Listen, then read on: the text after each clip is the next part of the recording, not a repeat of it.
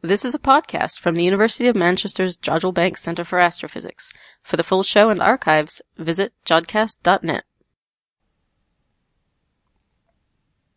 In the news this month, the launch of NASA's TESS observatory, detailed view of a supermassive black hole's jets, and planet-forming disks revealed around young stars.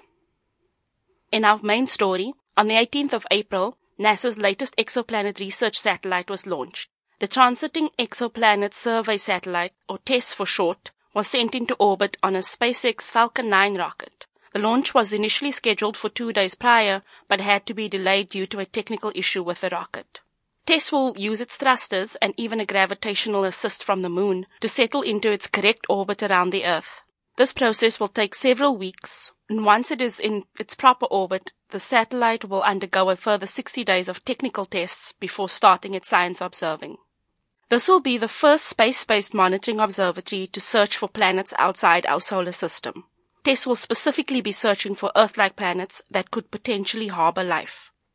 In order to find these exoplanets, TESS will observe stars and look for the slight dimming and rebrightening that indicates a planet has passed in front of the star, called the transiting method.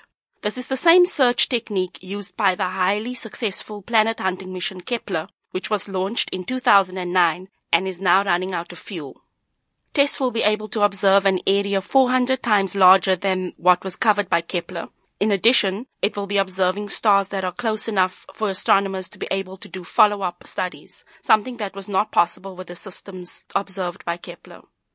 Thomas Zurbachen, Associate Administrator of NASA's Science Mission Directorate, had this to say: "We are thrilled TESS is on its way to help us discover worlds we have yet to imagine, worlds that could potentially be habitable or harbor life." Our next story is about supermassive black hole jets.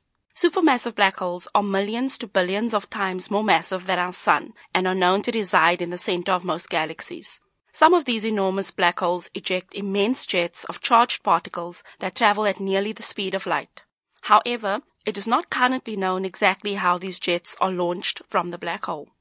Earlier this month, an international team of astronomers announced that they have observed jets being launched only 12 light days from their source around a black hole, in the radio galaxy Perseus A. This is only the second time a jet has been observed so close to a supermassive black hole. The observations immediately surprised scientists, as the jets were seen to be much wider than predicted by current theories of jet formation. This may mean that the jets originate further away from the black hole than previously thought.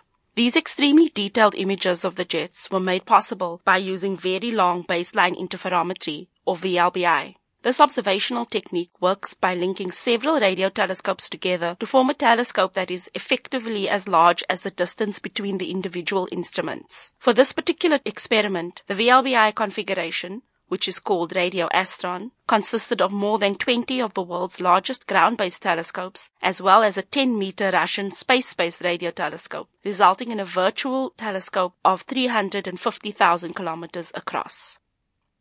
And lastly, we turn back to stars. The Very Large Telescope, or VLT, in Chile has been used to take images of the disks of material around stars from which planets form. These disks are usually not visible due to the brightness of the host star, but by blocking out the star's light in the observations, astronomers were able to get a look at the circumstellar disks, which are made up of gas, dust, and planetesimals, or protoplanets. The study focused on a type of young star called T Tauri stars. These stars are less than 10 million years old and have masses less than about 3 times the mass of our Sun. Only stars that are between 230 and 550 light-years away were included, as their proximity makes the circumstellar disks easier to observe. The images revealed that these disks come in various shapes and sizes, from dense and puffed up to small and faint. By studying these protoplanetary disks, we can learn more about how planets and indeed solar systems form.